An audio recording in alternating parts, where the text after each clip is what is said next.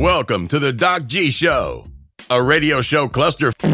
Without further ado, critics have said he has the face for radio and a voice for silent films. Your host, Ben Doc G Gordon.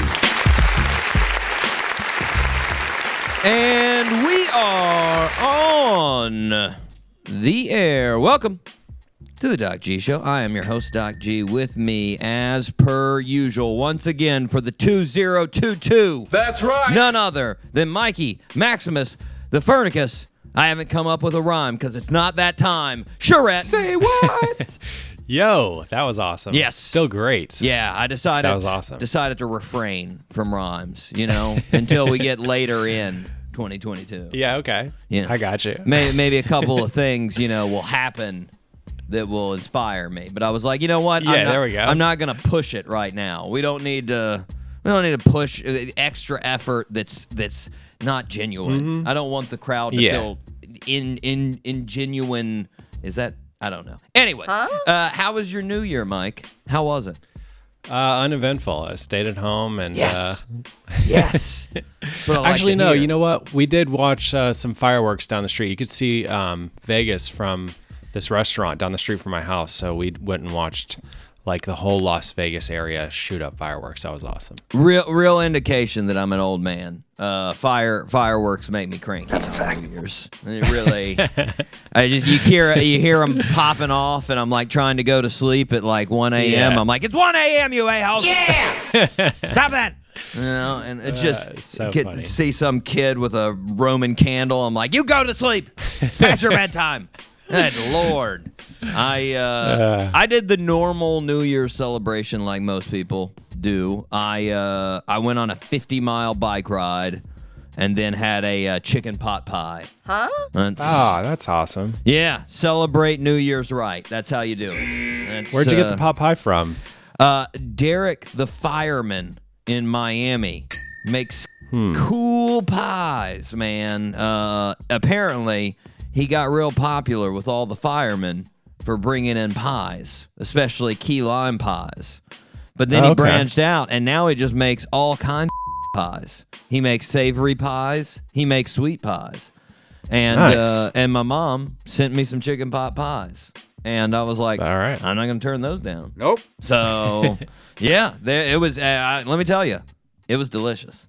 It's a good pot pie. I fully Yeah. endorse Derek's pot pies. Yes. Nice. But Mike, this is for everybody. The show included. This is an optimistic time of year. We're all sitting Yeah. here telling ourselves this is the year. So true. This year, things are going to be great. So, since we're already thinking that, I thought, you know what?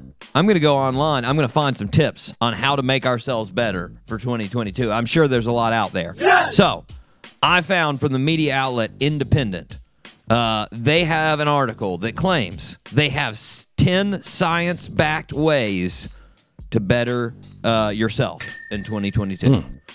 So we're gonna go through them. Here we go. First one. So they're coming out with a zinger on the first one. Word. Learn to control feelings of anger and jealousy. Yes. That's right, Mike. Really started out the list with a world beater right there, huh? Huh? That's a fact. I can get behind this one, though. Listeners, if you're driving home tonight, someone cuts you off. Instead of thinking how you'd like to murder that person, maybe don't. Yeah. There you go. You'll be a simple as better that. person. 2022. Two. This is sort of an ongoing theme in this list they have. 2, be compassionate to yourself. Yeah. Yes. I mean, Wow. I thought about this and I was like, that's good. Self-love. Yeah. Mm-hmm. Yeah. Yeah. But Very important. what if you're a shitty person? Like, I don't know if you should be compassionate to yourself if that's the case. I mean, Yeah. I think if you're a person, you should probably stop that. Then you can be compassionate to yourself, apparently, having self-compassion is beneficial. So write that down. Compassion to yourself. 3, stop the criticism of yourself. Ooh, Yeah. that's gonna be hard. Yeah, well, yeah, exactly. That's what I was like. I feel like that depends on who you are. Like, you're Michael Jordan. I wouldn't have too many criticisms of myself. I'd be like, well, I'm awesome. The greatest basketball player ever. No need to criticize me. But, like, what if you're a person that walks into a restaurant 5 minutes before they close? You suck. That's a fact. You should probably criticize yourself, you know? It's a real selfish move on your part. You probably Yeah, it is. shouldn't do that. I'm just saying. Sometimes you have to look inward, be a little critical. But Yeah. apparently to this article, no. If you want to be a better you, don't do that in 2022. Stop the criticism of yourself. Number 4, take a look at your daily routine and make alterations. That's a good one. It is. It is. So, listeners, if you spend your afternoon selling drugs to minors, stop that. You know, Yeah. it'll make you a better person for 2022. That will work. Number 5, don't hesitate to forgive people. Yeah. Yeah, yeah. This one, I mean, you know, if you're being compassionate to yourself, you know, why not be compassionate to other people? That makes sense. You know. Yeah, that though. Yeah, that makes sense. Number 6, practice gratitude of life. Good one. That That's a would good make one. that does. And you know me, Mike. I can sometimes be a negative Nancy. I should jump in on this one because most of the time, you know, I take the good things for granted and look at the bad things. So you know, hey, listeners, I am so glad I am with you right now on this show. I'm so grateful for Yeah. this. Just wanted to Me let too. you know. So true. Just wanted to let you know, Mike, listeners, everybody, I'm grateful. There we go. Yeah. See, I'm already better. 2022, better. Number 7, develop more empathy. I feel Wait, like isn't that the same? Isn't that the yeah. same? Yeah. See, that's what I felt like they could have combined this one with number 5, you know, because number 5 was don't hesitate to forgive people. And I mean, I've never met an extremely empathetic person that won't forgive somebody, you know, like that wouldn't really make much sense. Like, oh, I can totally see where you're coming from, but I'm not forgiving you. Like that doesn't work. I don't know anybody that does that. Nope. But anyways, listeners, just become more empathetic out there. Walk a mile in somebody's shoes. It'll make you a better person for 2022. Number 8, put attention into people, not inanimate objects. Yep. Okay. Yeah. You hear it, people. All you folks out there going out on dates with a toaster, stop it. It doesn't make any sense. Go out with people. It should be a person.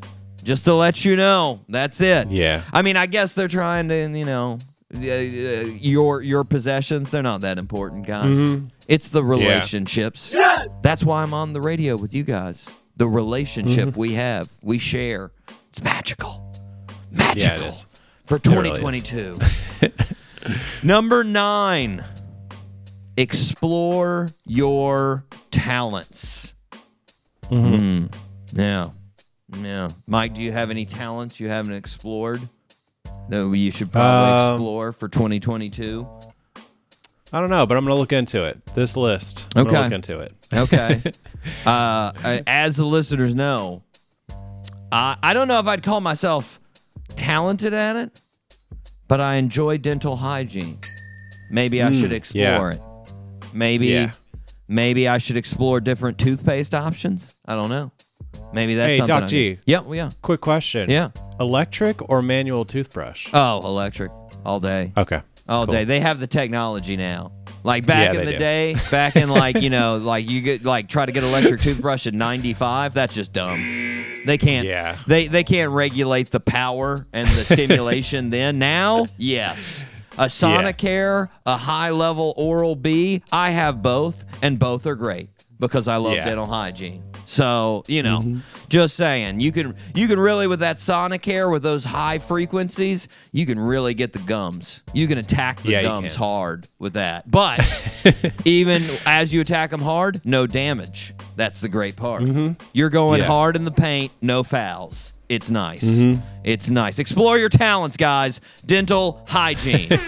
Last one, and again, they're reaching a little bit on this one because it's sort of goes with 9. But find things that you love and do them. Yep. Yeah. Guess what, Mike? I'm doing it now. That's right. I'm doing it now. Yes. Because this show is something I love. Yeah. Yeah. Yeah. Yeah. Now that Me too. Yeah. we are all better people, Mike. Are you ready to fire it up? Let's fire it up. All 3 engines up and burning. 2, 1, 0, and lift off. Woo! Mike, first show of the year. Got a little, beginning show of jitters, I guess, because I'm so excited. I'm so excited. Yeah. We have one of the most popular guests of all time. We have Magic City Hippies back on the show. Robbie, Pat, John, they are getting ready to go on tour across the U.S. They are starting tomorrow night in Jacksonville, 1904 Music Hall. They've got a new album coming out January 21st. Yes! We're going to talk to all the fellas. We're going to get the deets about the road. We're going to get the deets about the new album. I can't wait. But first, we need to start where we start. Birthday suit. Happy birthday, Mr. President. Yes. Yeah. Now, Mike, you can get one. Okay. No, I know you can get one, maybe 2. Okay. Probably not 3. All right. So I'm going to start out with the one I think we have the highest possibility, the highest potential here. Yeah, that's a good way to start. Yeah. Born on January 12th in New York City, from a young age, our birthday suit wearer wanted to be on the radio. He ended up going to Boston University for communications. Started working at the radio station WTBU. 1975, he earned a radio telephone operator license, which was required at the time by all radio broadcasters. In 1976, he started working at WRNW in Briarcliff, New York. 1979, he met Fred Norris, an overnight disc jockey who became our birthday suit wearer's writer and producer ever since. That's a fact. In 1981, he paired up with Robin Quivers, a former nurse in the Air Force who had worked at WFBR in Baltimore, who became his co-host. In 1984, he made his first appearance on the Late Night Show with David Letterman. In 92, he called himself the king of all media. 1992, he became the first radio host to have a #1 morning show in New York and Los Angeles at the same time. 1993, he released an autobiography called Private Parts. Over 1 million copies were sold in 2 weeks. In 1996, the film version of Private Parts came out. In 2004, our birthday suit wearer announced a 5-year deal with Sirius Radio worth $500 million. Jeez. He still performs his radio show on satellite radio and has 2 dedicated channels on Sirius XM radio. Name that birthday suit wearer. Howard Stern. Howard Stern is correct. Yes. Howard Stern. My goodness. I just realized I did not tell you how old Howard Stern is. Yeah, you left out the year. And I got to be honest, he was born in 1954, which is way older than I thought he was. He's turning 68. Jeez. Wow. 68. I'll be honest. He looks pretty good for 68. Yeah, he looks great. I thought he was like, I had no idea, but I was thinking like 54. And then I saw 68. I was like, holy Lord. 14 years. He's almost a score older than I thought he was. Jeez. It's crazy. Yeah. Anyways, he's got a lot of money. I want to see Private Parts. I still have not seen that movie, but I hear good things. I've seen pieces over and over again. Like, it's one of those I've seen parts. Yeah, it's one of those that it always comes on TV, like it's on like the E network or something, and I'm flipping through and I see it and I'm like, all right.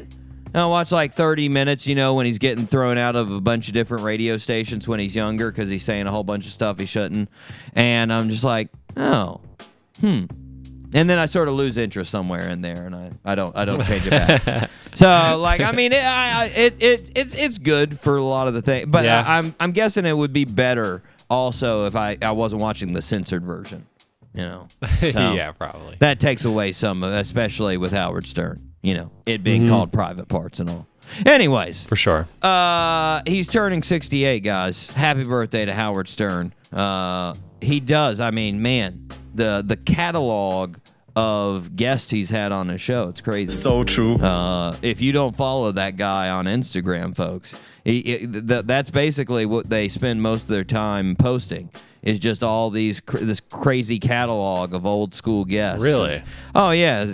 Stone Temple Pilots from 1993, Pearl Jam from 1992, Nirvana from 1994, Metallica from 2000, Metallica from 2008, Metallica 2012. Just all these different cool performances, live performances, interview conversations that are pretty cool. Like, Dave Grohl was one that I recently watched where he was interviewing Dave Grohl, which was pretty cool. Just good stuff, man. He's had a ton of people on that show. Ton of people. And there for a while. I'd say he's king of all media. Now, I don't want to take it away from him. I'm just saying, I don't think so. A little harder to say that now. I feel like that's gone on to some kind of TikToker. I don't know.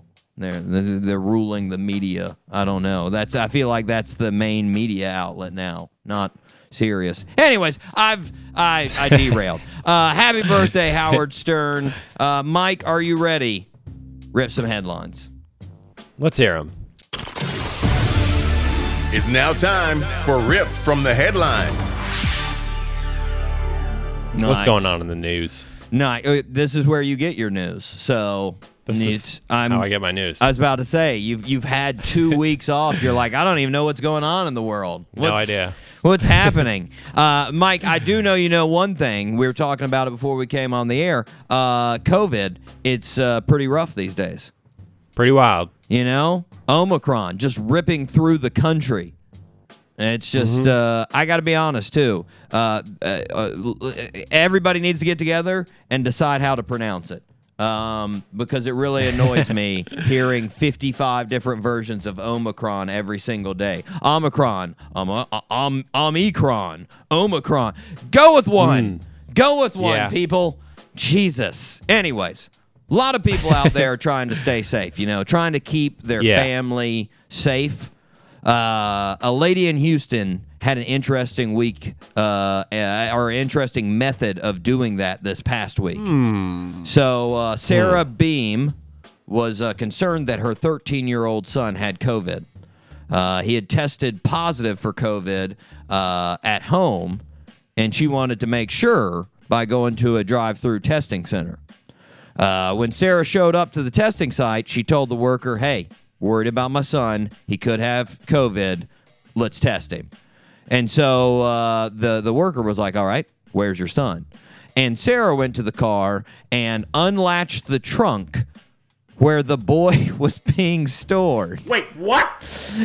Asked why the child was in the trunk. Sarah let him know, just isolating him. Probably has COVID. Don't want him to get into the car. So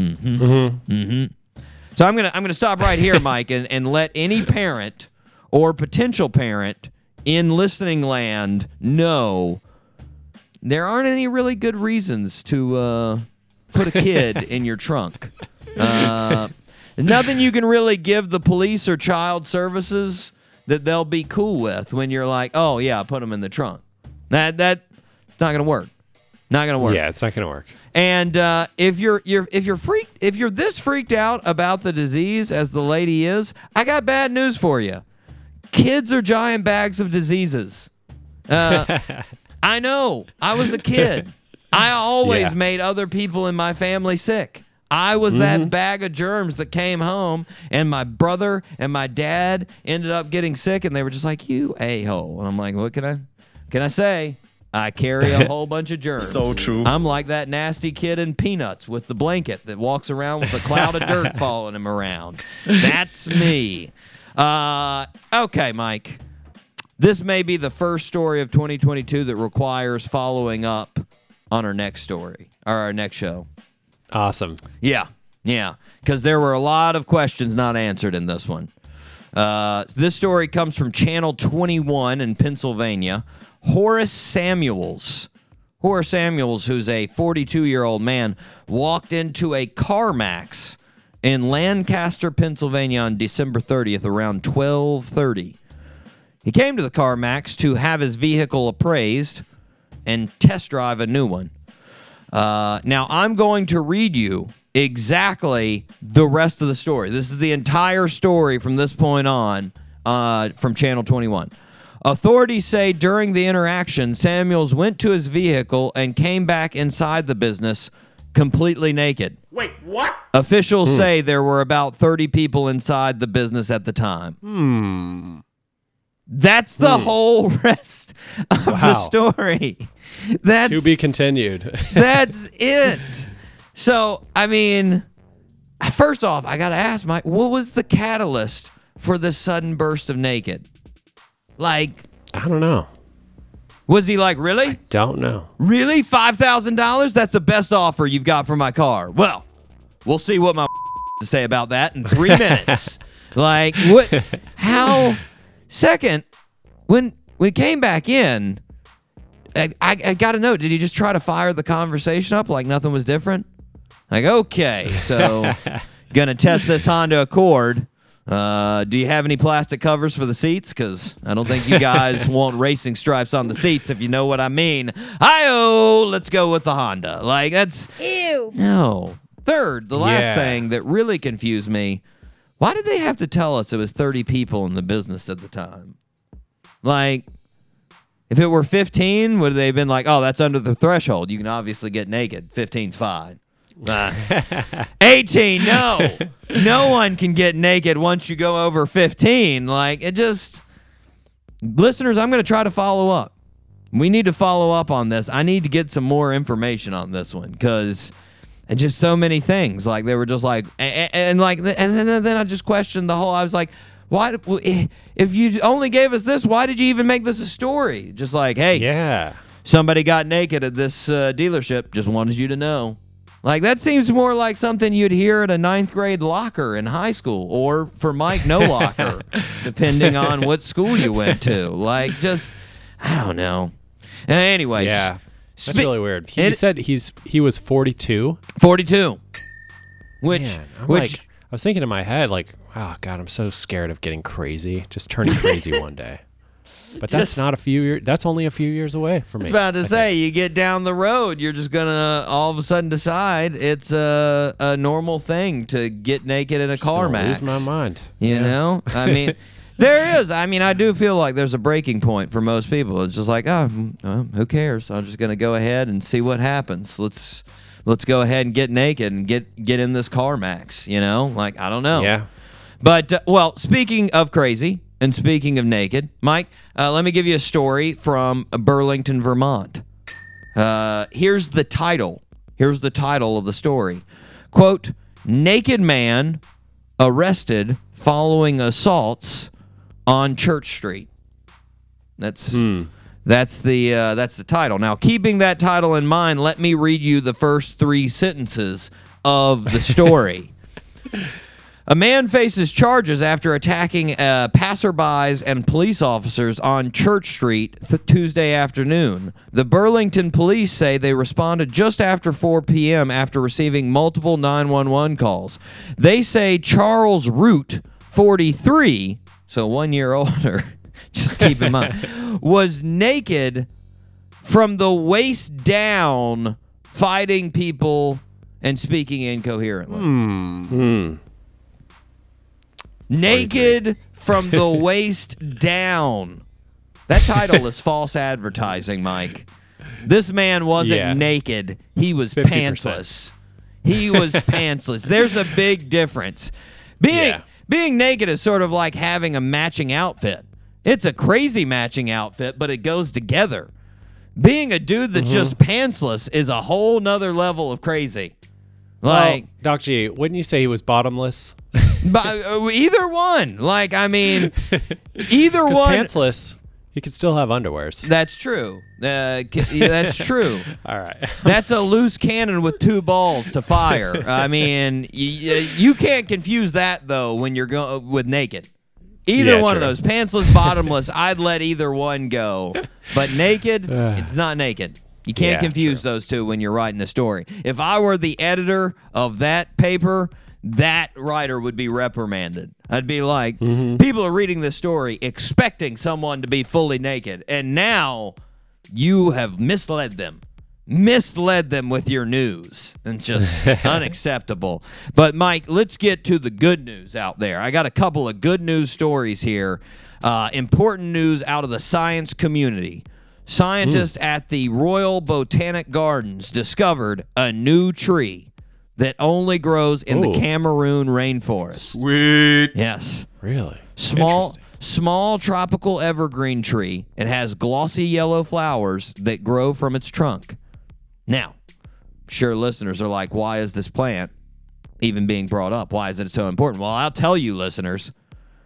They've given it a new name.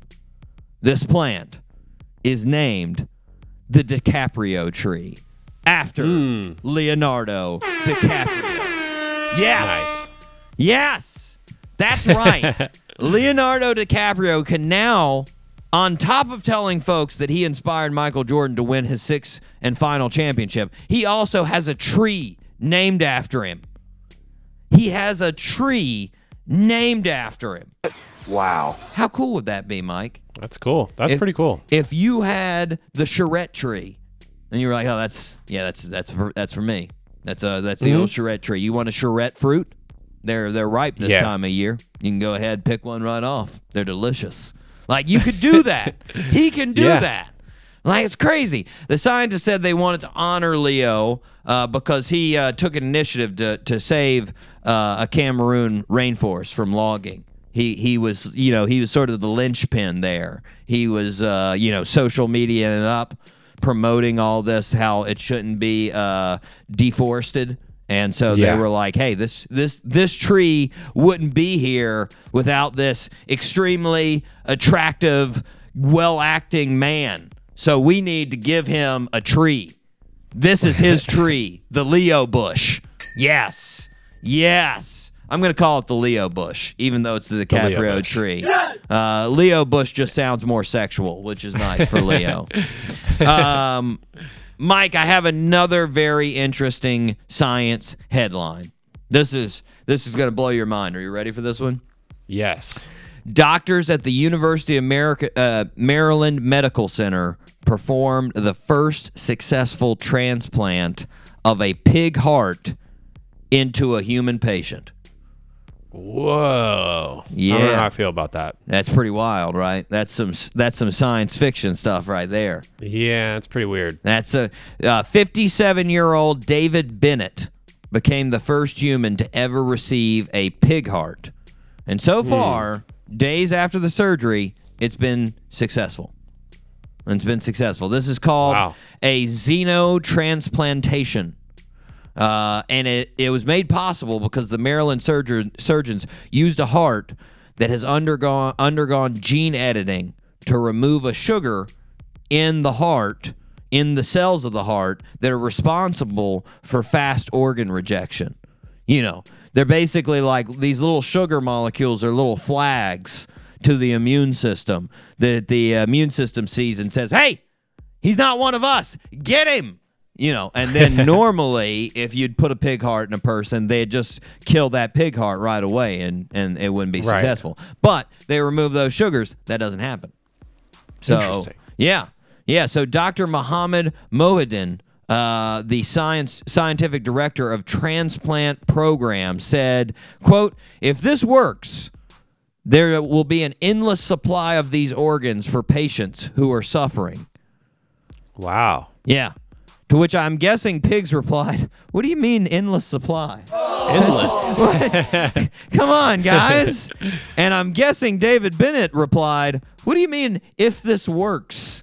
Just wanted to know. The day before the transplant, though, they actually talked to Bennett, and he said, well, it was either die or do this transplant, which, you know.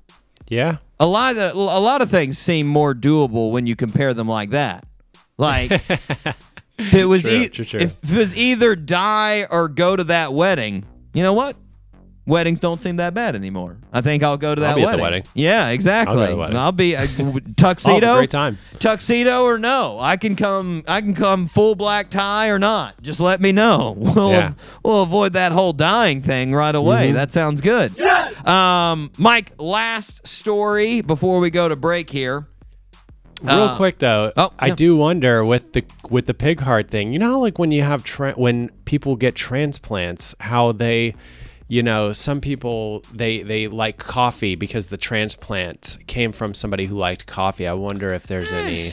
I feel like that's crossover a. from I pig feel like hearts. that's a. You know, a myth. I don't know if Oh, that's it is? ever. I don't know. I honestly have no idea of the research behind this or anything, but I feel like that has to be a myth. I have no physiological idea of why that would happen. I mean, if it were something in the like in intestines, that would make sense. Because you have, you have bacteria, large cultures of bacteria in there. So if you brought it into another person, those bacteria could influence our cells, which they do on a regular basis. That makes sense. Okay. Or if it were like nerve cells, obviously, but we don't know how to transplant a brain. That's insane. So that couldn't happen either. So like, in a heart, I don't know what would be influencing you on your preferences, like like coffee or something. That like, I don't know why the right ventricle would all of a sudden be like, hey, coffee me, you a-holes, like that. I don't don't know. I'll check in. I'm following up. Mike, we're getting dirty here. We're gonna follow that up. I'm gonna let you know if there's any actual evidence in the scientific world, which I'm betting right now, no. Mike, speaking of dumb stuff. Drinking can make you do some of that. It can. Yeah. And another thing that can make you do dumb stuff, being under the age of 25.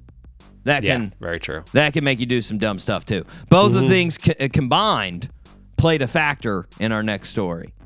This past week on Thursday, a 19-year-old woman was pulled over around midnight by the police in York County, Pennsylvania. The police pulled her over under the suspicion of drunk driving. The driver had multiple passengers in the car, and shortly after the police pulled her over, they realized there was a live deer in the back of her hatchback. What? Yeah. And the police were like, you've got a live deer in the back of your car. And she was like, oh, yeah. Yeah. And they were like, why do you have a live deer in the back of your car? And she's like, well, so I may have hit a deer earlier tonight. And apparently she told them she hit the deer, and her passengers were like, oh, no, we killed a deer. And then they decided they couldn't leave the dead animal, so they put the deer in the car. And not long after they put the deer in the car, they realized the animal wasn't dead. Nope. But they were like, you know what? We're going to still drive around with this deer in the car because they didn't know what to do with it. So the police officers released the deer back into the wild. There's video of it. You can check that out. And then the girl was arrested for drunk driving. Oh my gosh. This girl literally recreated the scene from Tommy Boy without trying to. Don't know if listeners remember, but in the movie with Chris Farley and David Spade, Tommy Boy, they hit a deer while they're drunk. They feel bad about it. They load it up into the car, and then it comes back to life and destroys their car. They remade that scene. And I'm guessing, since this driver was 19 and Tommy Boy came out 6 years before she was born, she has no idea she recreated that scene. If I was the judge in her case, I would sentence her to have to watch Tommy Boy and be like, look, Chris Farley did this before you. What do you think about that? I mean, it wouldn't teach her any lessons, but No. you know, she'd get to Great see movie. Yeah, she'd get to see a classic SNL movie. So, you know. Wasn't it LeBaron? Weren't they in a LeBaron or something? With They soft top. They were. I was about to say they were in a soft top. I don't think they actually mention what car it is, but it might be a Chrysler LeBaron. You might be correct. You know what? Follow up. Chrysler LeBaron. I'm checking on if that's the car or not. I should know that. That's important. So true. Mike, we are going to a break. We are going to hear from our guest today. This is the Magic City Hippies with Champagne on the Rider right here on the Doc G Show.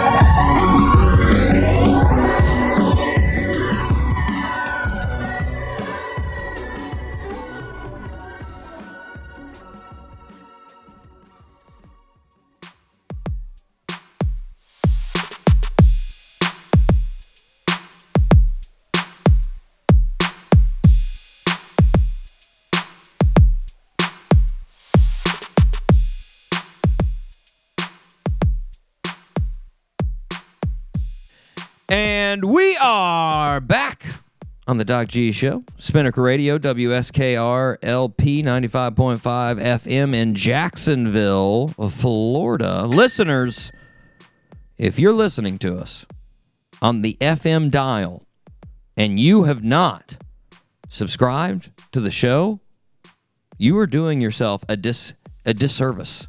You are making your life worse. I didn't put it on the list of 10 science-backed things that can make your 2022 better, but I'm doing it now. 11 backed scientific facts to make your life better in 2022. Number 11, subscribe to the Doc G Show. That's it. That's it. Mike, before the end of the year, he subscribed again on a different platform. He did a different platform, and I was like, look at Mike go.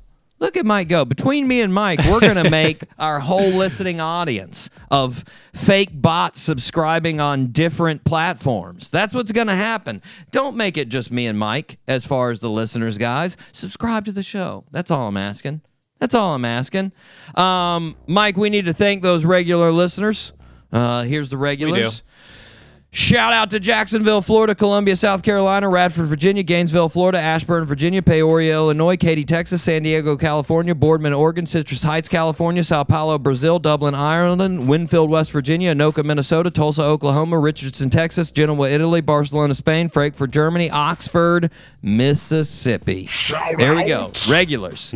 Regulars. I always feel bad for the regulars in that time off in between years. Because there's like 2 years, they're like, I don't have anything to listen to. I listen to this every week. You're wanting me to go back now and listen to old shows? Slam. Which I know the feeling. I've done that with some of my favorite shows, too, when they're on hiatus. And you're just like, oh, man, I don't want to go back. I've already listened to this. I can't go back and listen to this again. So don't worry, regulars. We're back, and we're not going anywhere. We're back. It's here. We're here. You can listen now. Just take us in. Take us all the way in. It'll make you better for 2022. Wait, what? Semi-regulars. Pretty interesting semi-regulars. Some people dabbling over the break here. Shout out to Moscow, Russia, Berlin, Germany, Wheaton, Illinois, Chicago, Illinois, Nashville, Tennessee, Lexington, South Carolina, New Orleans, Louisiana, Virginia Beach, Virginia, Paris, France, Budapest, Hungary, Richmond, Virginia, Grand Junction, Colorado, Reseda, California, Juan Carama, Peru, and California, Missouri. Yes, they're back, Mike. California, Missouri. California, Missouri. They're back. They have attractive sites. I gave them a shout out on Instagram over break. I was like, guys, because they were listening again. I was like, yes, I've reeled you in. Even though I laughed at your city at first, I no longer laugh, guys. You are my biggest fans. Not really, but still, you're gaining. You're gaining, guys. California, Missouri on the list. Also, Reseda, getting some Valley listeners of LA. Shout out to the Valley there. Thank you, Reseda. Appreciate it. Okay, Mike. Got a couple leftover stories. Real quick one here. Mike, you remember Don Gorski, right? No. Oh, you remember Don. Think about it. Don Gorski had a sweet bowl cut, had long hair in the back. He was known for eating a lot of one thing. Big Mac. Ah, the Big Mac guy. That's right. Yeah. That's right. How's he doing? I don't know. Hopefully he's still alive. This story doesn't actually have to do with Don. Actually has to do with somebody who I think Don will be, hopefully, in 37 years. Sweet. Dorothy, let's see. Ned. Dorothy Ned is celebrating her birthday, or celebrated her birthday this past Friday. Dorothy Ned celebrated her 106th birthday this past Friday. Yes, Dorothy is a great-great-grandmother. Holy crap. Good Lord. I never even knew my great-grandmother. Jesus, great-great-grandmother. It's crazy. When Dorothy's granddaughter was asked what she attributes her grandma's longevity towards, she credited two things. She said, Grandma always used to take us to church. Then after church, we would sometimes go to McDonald's, and my grandma got a Big Mac. She was getting Big Macs for a long time. Yes. Yes. That's right, folks. If you want to live to 106, Dorothy Ned fully supports Big Macs to do it. So true. That's how you get there. Nice. 37 years, that's going to be Don Gorski. People are going to be like, how'd you live to 106? And he's going to be like, well, I ate 50,000 Big Macs. Not an exaggeration. 50,000. It's made me superhuman. Then, when they asked Dorothy what she wanted for her 106th birthday, she took a page right out of Dazed and Confused, man. She was David Wooderson from Dazed and Confused. She said, sweet living. That's what she wants. Livin, Mike. Sweet living. That's what she wanted. Sweet living. And she's got it. 106 years of it. Happy birthday, Dorothy. Fantastic, Good man. for her. Yeah. Yeah. Happy birthday. Now, Mike, we got one. Goals. What? Yes. Oh, no. Correct, Mike. That is a goal. I was a little late on my goals there, but goals. It's all right. Mike, this one made its rounds on social media. You may have even seen this one. I don't know. There were a lot of, I saw this going all over the place. Regular media outlets, kooky media outlets, tabloid type outlets. Apparently in Lavul Village, India, Lavul, I guess that's how you say it, Lavul, Lavul Village, a large group of monkeys became extremely angry at the dogs of the village when a dog killed one of the monkeys' infants. Ooh. Yeah. So apparently, not good. Yeah, apparently a pack of dogs killed one of the monkey's infants, and they became enraged. That's right. They came a pack of angry monkeys. And over a matter of days, the monkey killed 250 dogs. Ooh. Yeah. They went on a murdering spree. And they mainly killed the dogs by dragging them up to the top of trees or really tall buildings and dropping them off. Oh, wow. Yeah. Yeah. I did not see that story. Yeah. These monkeys weren't playing around, man. 250 dogs.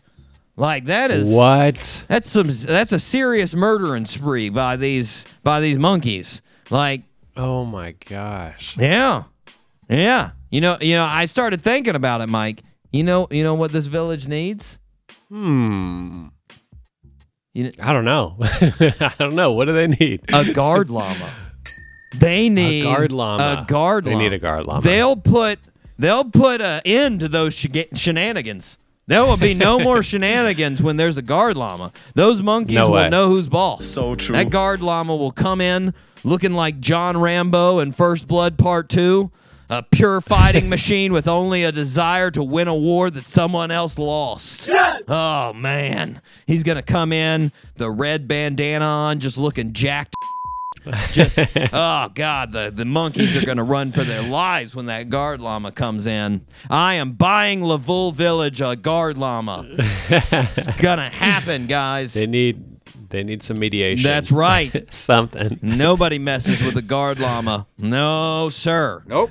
Mike, we are going to take a break. We are going to be right back. Very excited about this. First guest of the year. We're going to be right back with the Magic City Hippies right here on the Doc G Show.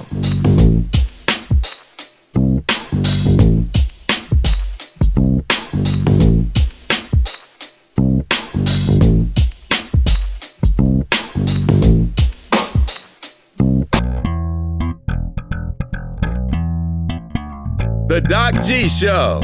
Because sometimes you need something playing in the background. Every Wednesday at 7 p.m. on 99.5 FM, Spinnaker. This is 95.5 Spinnaker Radio. WSKR-LP-FM, UNF Jacksonville. Welcome back to the show, everybody. Like I said earlier, we are starting off 2022 right because we have none other than Pat, John, Robbie, better known as the Magic City Hippies, who will be in Jacksonville tomorrow night at 1904 Music Hall. Fellas, how's it going?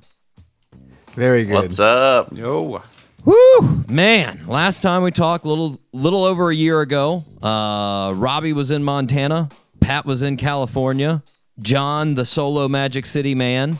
You guys are back now, geared up, new tour, new album. The new album's out January 21st. All very exciting. But before we move on to the tour and album, I did want to mention, right after you guys were on the Doc G show, John got to talk with an absolute legend in my field, the famous Chuck Bronson. He was on the Martini Hour with Chuck Bronson. I don't know if it's your guy's manager or what, but you seem to be close with that guy. How do you get the inside deal with Chuck Bronson? Oh, it's true. He's a great friend of the band's, Yeah. and we think he's going to be coming on the road with us. Oh, Maybe man. popping some champagne in the back, but we'll see what happens. He rides in the trailer though. Yeah, we'll chain him up in the trailer. You know what's really weird about Chuck Bronson? I never see Chuck Bronson and Robbie together. It's weird.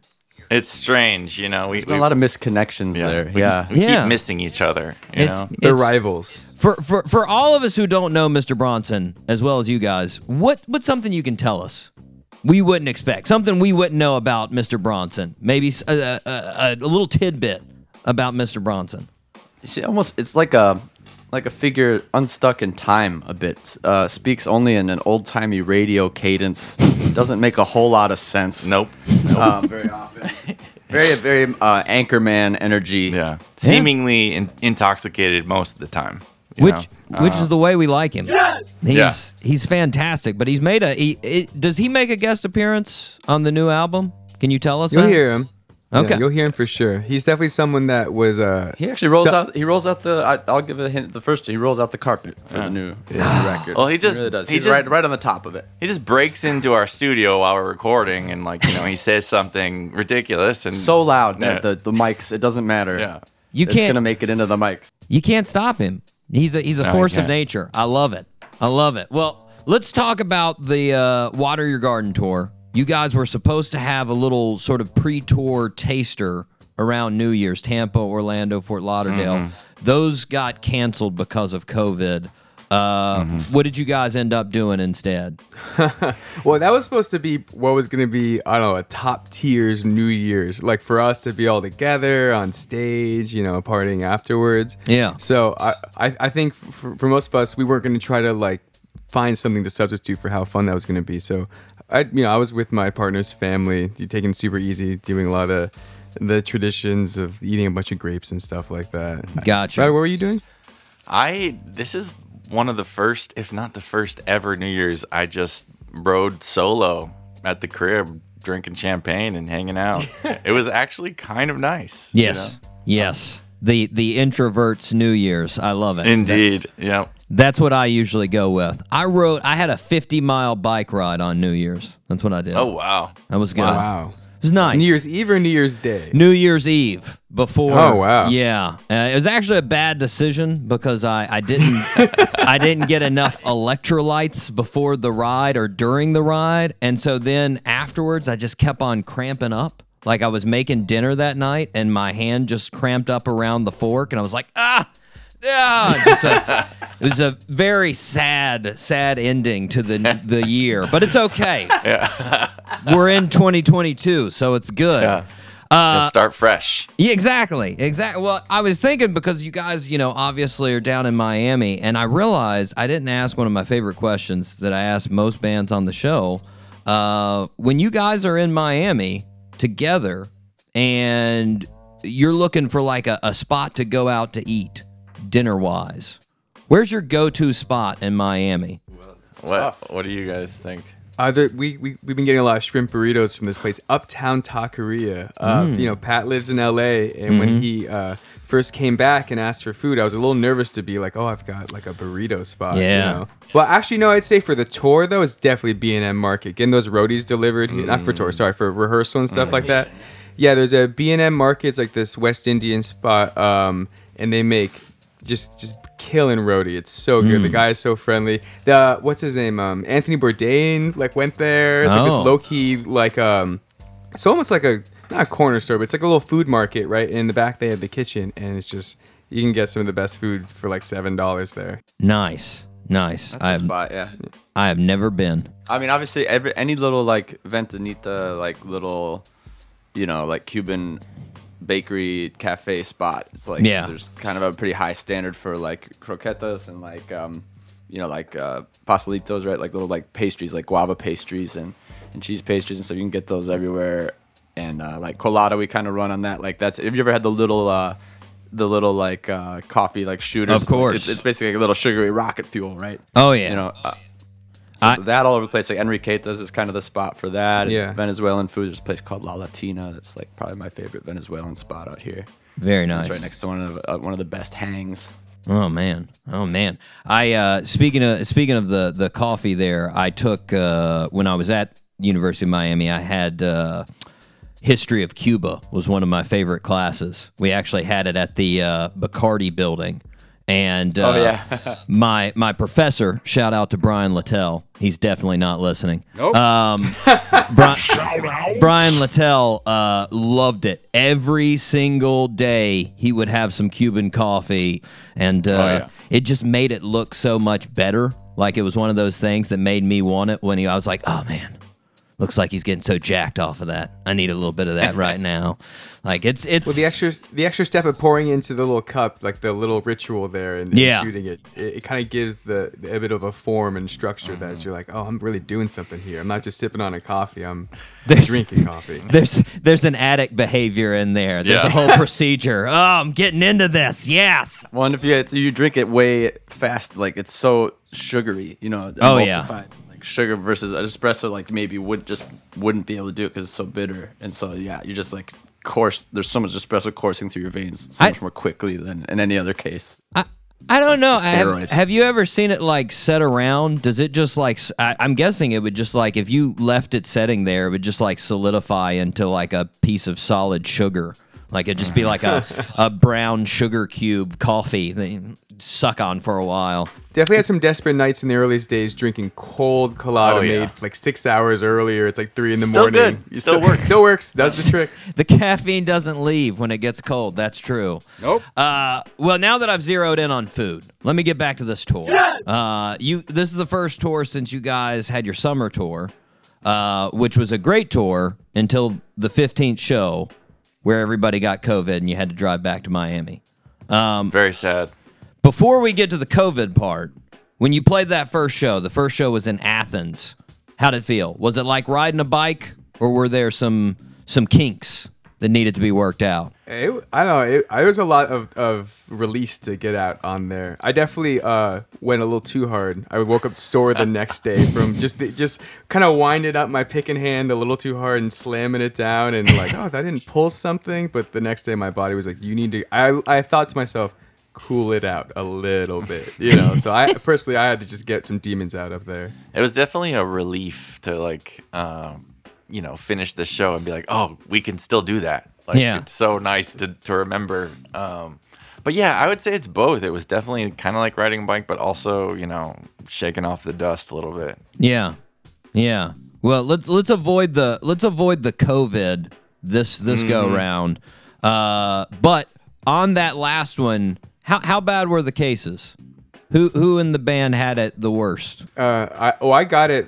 I tested positive first, and Robbie and Fernie quickly afterwards, right? Mm-hmm. But everyone was pretty mild, you know. Oh, I don't know. That was pretty rough. Oh, you was rough for you? Sorry, yeah. It was rough. I think the fever was rough. Let me rephrase. I've been sicker on tour before than that, but you know, I had some pretty rough nights tossing and turning in a hotel bed next to Robbie. Mm-hmm. The taste and smell thing is very real. That was just like left. Those senses were just completely absent. And then I don't know. At least in my case, I had a terrible terrible cough for like over a month afterwards. I had like kind of a long COVID vibe. But John is right. We have definitely, I mean, there's like kind of a pre-pandemic and post-pandemic just regard for being sick and not being out in the world, whether it's COVID or not. Whereas before, I think maybe like, the paradigm of it was like, oh, you play, the show must go on, right? Yeah. And we definitely, like, when we've been out on tour in the past, at one point we had something that we were all so sick. It was like the worst chest and head cold in the world. And we all had viral pink eye in both eyes. Oh, God. Well, not all of us. That was you and Mike. But yeah. Well, no, that came around, and it wasn't even like pink eye from like any contact with anything. It was just a part of whatever else we were sick with. So it just looked like demons. Yeah. Horrible illness. Yes. Yeah. That was worse. At least in our recent experience, in my memory, that was worse than our bout with COVID. But in any case, we had to shelve the tour based on it. It's wild. We've had several artists obviously that have got COVID, and it's all different. Like I was talking to a guest recently, and they were dizzy the whole time. That was their deal. Like they just were dizzy for like 3 weeks straight. They couldn't stand up really, and I was like, that's one bizarre bout of COVID right there. I would not be able to handle that. But we need to stay safe this time. Stay safe on the tour. That's what we're looking for.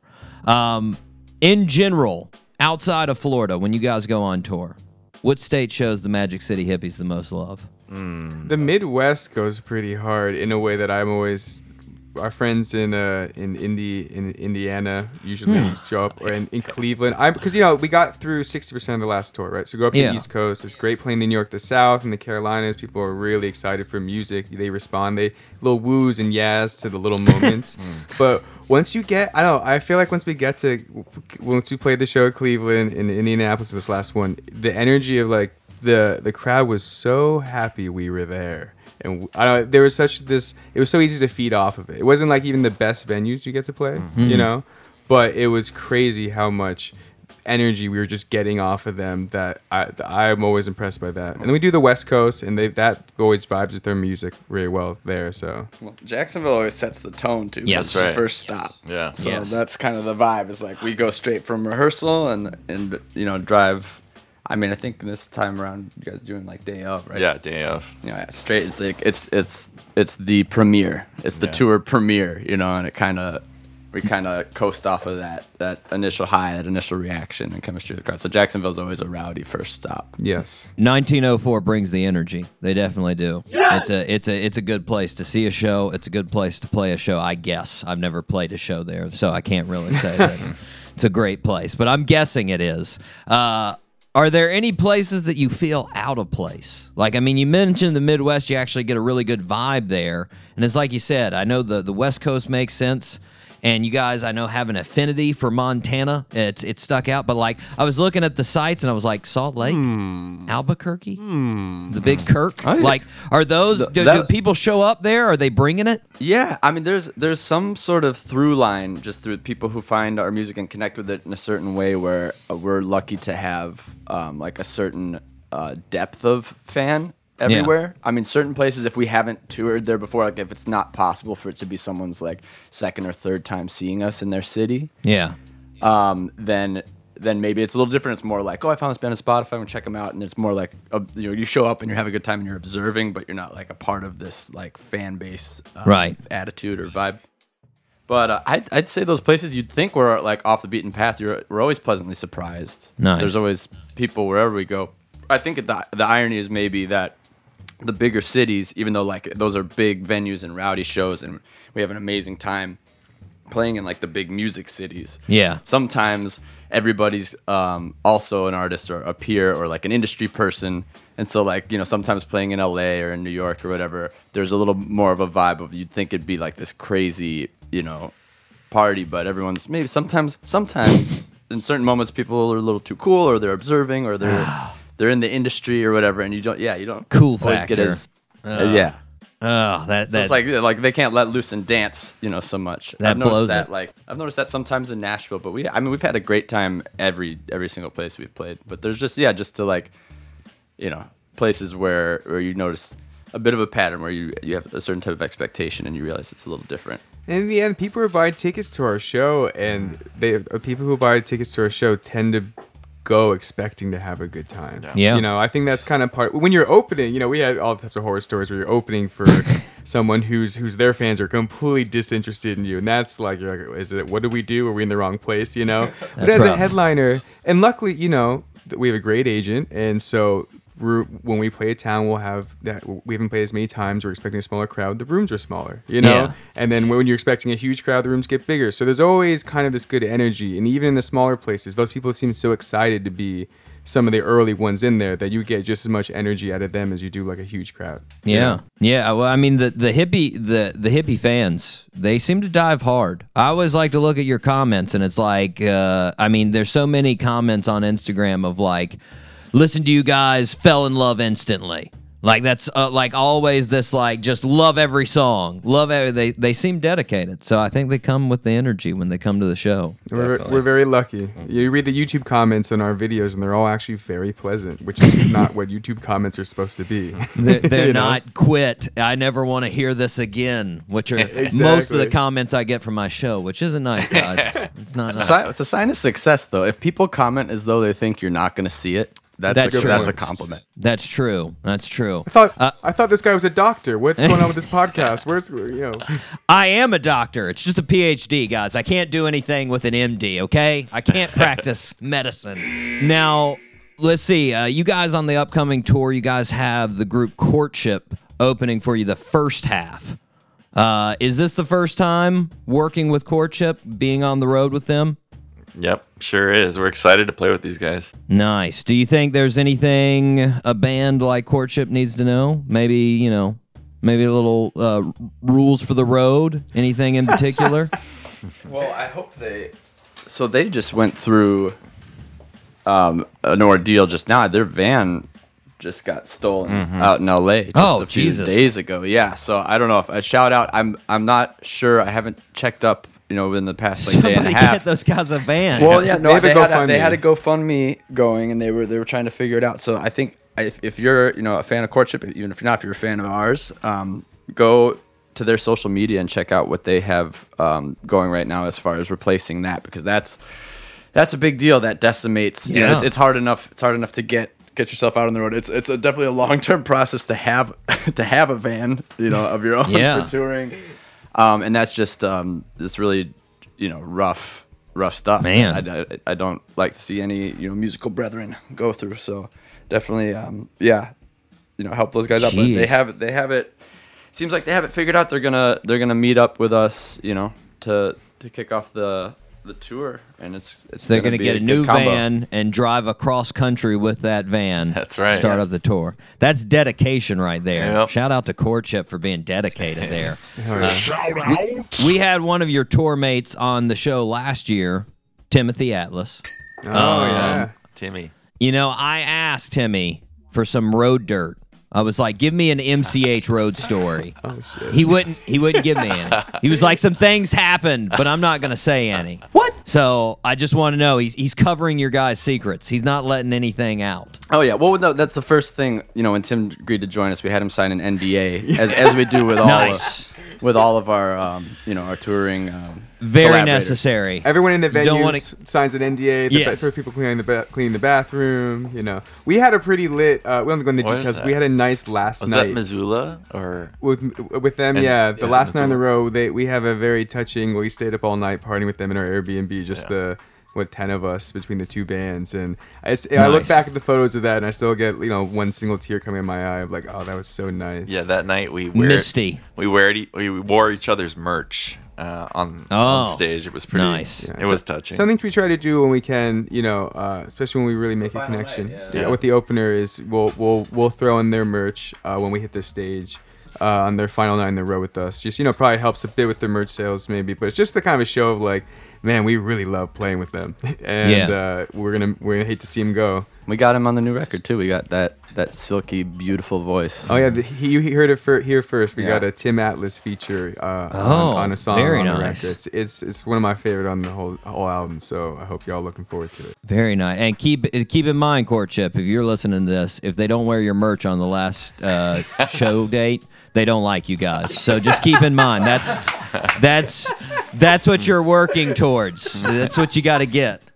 Now the last tour question before I move on to the album. This might take some reaching in the memory banks. You just mentioned Missoula, and I was wondering because again, just like the Miami question, where's the best place you guys have eaten on the road? And I took a look back over Instagram.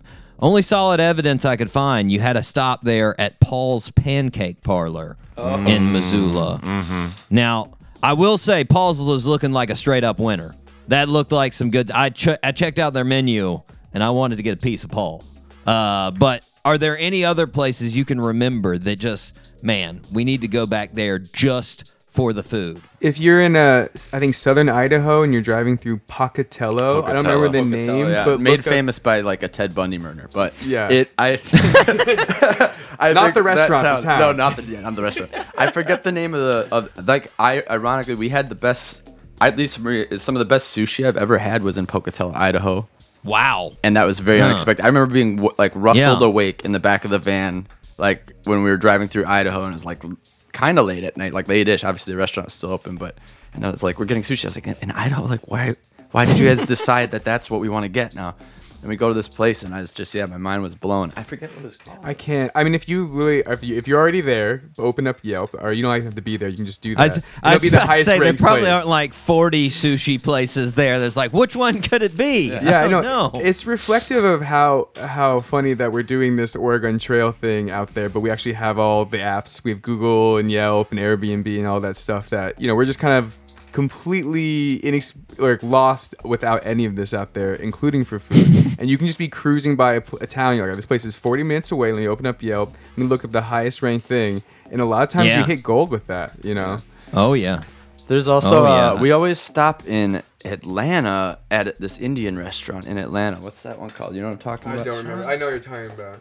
That place is. Oh, and the Ethiopian outside of DC, in Alexandria, I think. Yeah. There's a whole little like strip mall that has a lot of, I think, like Ethiopian and other like East African food. And so you guys are thinking outside of the box there. Oh, yeah. I go inside the box for what that Idaho. I'd be like, where's the best chicken pot pie place? Where do you got?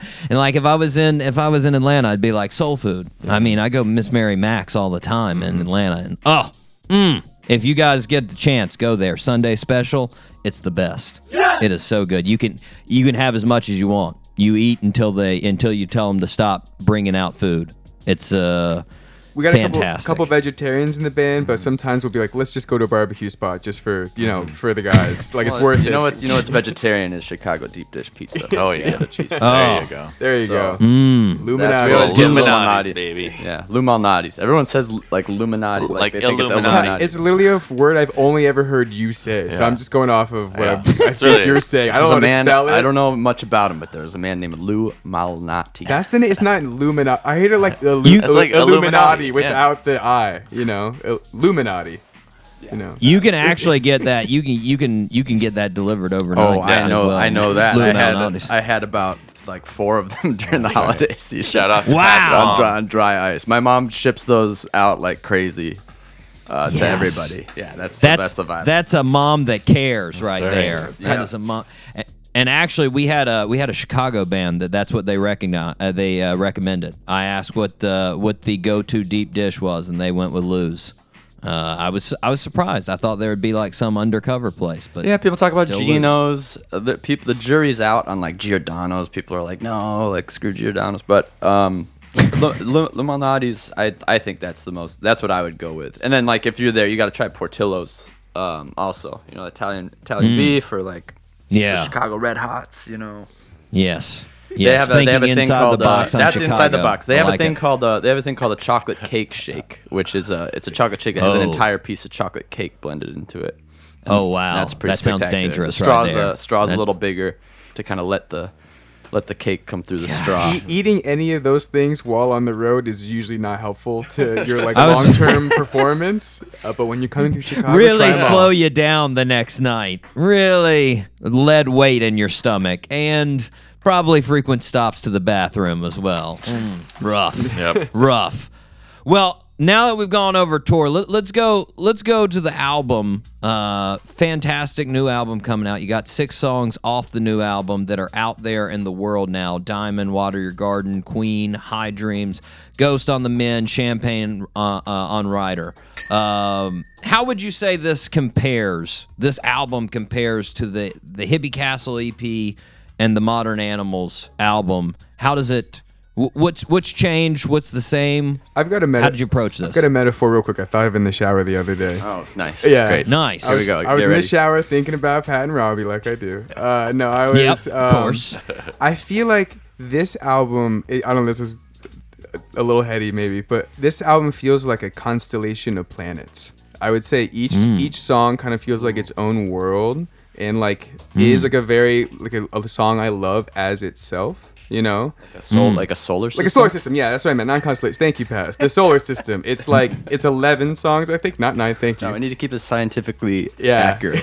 This metaphor. Yeah, please don't roast me, scientific community. It's the solar system. It's like but there's 11 of them, kind of lined up, and they all kind of are different size and in different shape, but they all kind of have like a beautiful little color to them, you know.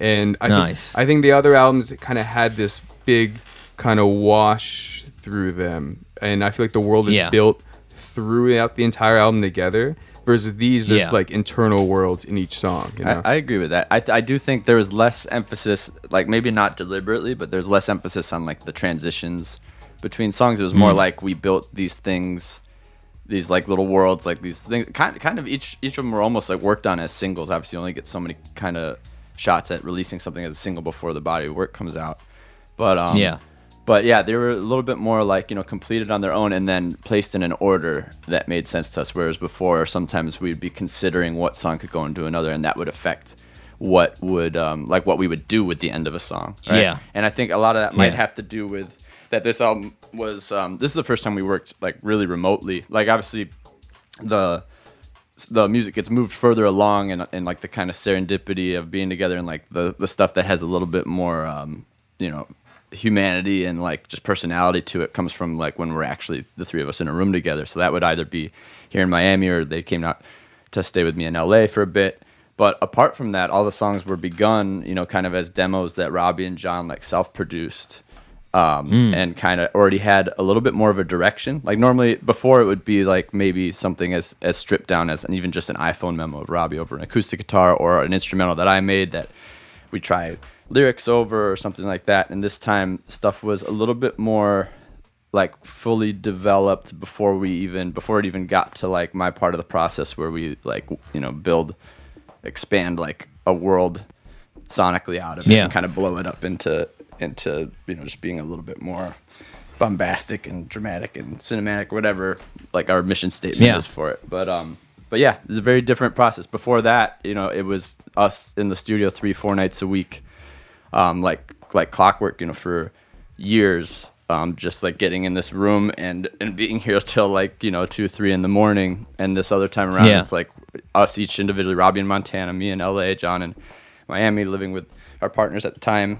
And sending ideas back and forth. So very, very much a departure from how we worked in the past. And yeah, it seems, you know, with the new singles, all the singles, they do have a different vibe. Each one of them, much more so than the Hippie Castle EP, where you have this whole vibe. I feel like, you know, Bull Ride was almost like the theme of that whole first, you know, riding the bull of Miami for that whole Hippie Castle EP. And this one, you have different vibes on each song. And I noticed Water Your Garden and Queen, especially in the videos, heavy 70s vibes. We got a lot of 70s vibes going. And I even noticed a couple days on Instagram, you guys going to Bee Gees Staying Alive in the studio. You had it cranking, which I was a fan. I brought this up because back in November, we opened the show. I opened the show because I don't have a lot to talk about. Nope. I opened the show about my playlist that I made that was a best of the 70s playlist. All 70s songs. Every single 70s song I could think of that was good, I put on this giant playlist. And I titled it Pubes. That was my 70s playlist, which is fantastic. Now, I was thinking about this because of these 70s vibes in your songs. What do you guys consider the quintessential 70s tune or album? What would you say? What pops in your mind? It's like a Steely Dan tune, probably. For me, I like "Low Down" by Boss Skaggs. Is like, to me, is like that. Oh, that's the one. Yeah. Reeling in the years. Reeling in the years, you know? Yes. Steely Dan. I would say it would be that song for sure for me for the 70s, and then the album would have to be Asia. I listened to that a bunch in the last. Or wouldn't be years. Do It Again with like the. That's pretty good too. Yeah. I feel like that's been a lot of like when we were established the 70s in like movies and shit. When we were filming the video for Queen, we listened to Steely Dan like back to back. And then we started getting a little Fleetwood Mac in there, and you know, we just you have to get inspired. Yeah, we're all children. Of course. We're all children of boomers, so in some ways we're kind of replicating, you know, a lot of the imagery that's been like dominant in like, you know, the world that we grew up in, watching things like Behind the Music and even like I Love This. You know, you kind of got force fed the boomer culture, and this is kind of our take on it. You know, obviously the music isn't necessarily exactly like that. Queen is in some ways a trap song, you know, at least in the production. But something about the otherworldliness of how that looked, you know, those outfits, it kind of matched, I think, where we were with the music. It kind of, I don't know, it felt like we were making a record of the 70s a little bit. It's something about maybe saying it back and forth sounds like, oh, we're like, we are competent in the studio. I did feel like a member of Steely Dan in some ways making the record. Can't Buy a Thrill is a fantastic album. I mean, that I love Asia, but Can't Buy a Thrill is just, I mean, so Dirty Work and Reeling in the Years. I think that's their first. Man. Yeah, that's their debut album, right? I think so. Yeah, and it drops Do It Again is just the first song. Imagine that you're like, oh, here's the first song of our first record. I really like. Oddly enough, Burnt on the Hippie Castle EP, my like main reference track for some of the production, even though it's not a very similar like type of song, is what's it called? Caves of Altamira off of Royal Scam. It was as we're going for like a dead like drum sound. I mean, I think the drum sounds, unless the song begs for something else, is always like the first thought is to kind of reference the 70s. It's like just my favorite type of thing that I don't think has really gone out of style. Like some version of that has really stuck around even in like current like alternative and rock and whatever, like all these new genres that have been coined. But the 70s, there's something enduring about a lot of the instruments that were used heavily in the 70s and the kind of analog and like tape. I was about to say the warmth. Yeah, everything like that hasn't. The 80s has a kitschy thing that if you want to go to it, you do that, and it's got this like fun plastic stylized thing to it, right? But it's a little bit more like polished. Yeah, and when it's easier for it to be like I don't know, I get like kitschy or something, like where it's just like, oh wow, that sounds 80s, as opposed to 70s can be a little more covert. If you don't lean into like yacht rock straight up, like you can use those colors in a way it still sounds very new. That's just my nerdy opinion, and I will wrap that up. No. Yeah, I said the last Steely Dan comparison is I listened to a lot of jazz in the last couple of years during the pandemic, and like them, I used to like to think that somehow that came through in the record very subtly, and like the things we played in some of the parts. I don't know. I'll play slide guitar. I'm like, yeah, that would sound like Miles Davis, sure. Like in my mind, it probably doesn't at all, but you know, maybe someone else will hear that and be like, oh, yep, I hear it. We also have the last song on the record is extremely 80s, like hardcore 80s. So yeah, it's not out yet. It'll come out with the record, but well, before I move on to the decade of the 80s, I did. You know, you guys, you messaged me when we had Sure on the show, and those guys all the time. That's what they say they get so much is Steely Dan. They'll be performing and like parents of their fans will come up and be like, you guys sound like Steely Dan. And they said actually when they first heard that, they never listened to Steely Dan. And they were like, who? What? Is that a bad thing? Are they making fun of us? Who's Steely Dan? And then they went back and listened and were huge fans after that. So it's definitely Steely's one of my favorites. I still have to put, if I put top album of the 70s, I still have to do Hotel California Eagles. It's it's just such a 70s jam, and Don Henley's voice is just sex on a stick. It's amazing. It's just, I don't know if it's on that record, but I think it is. I listened to One of These Nights. I listened to that a lot. That's another record. That's album before.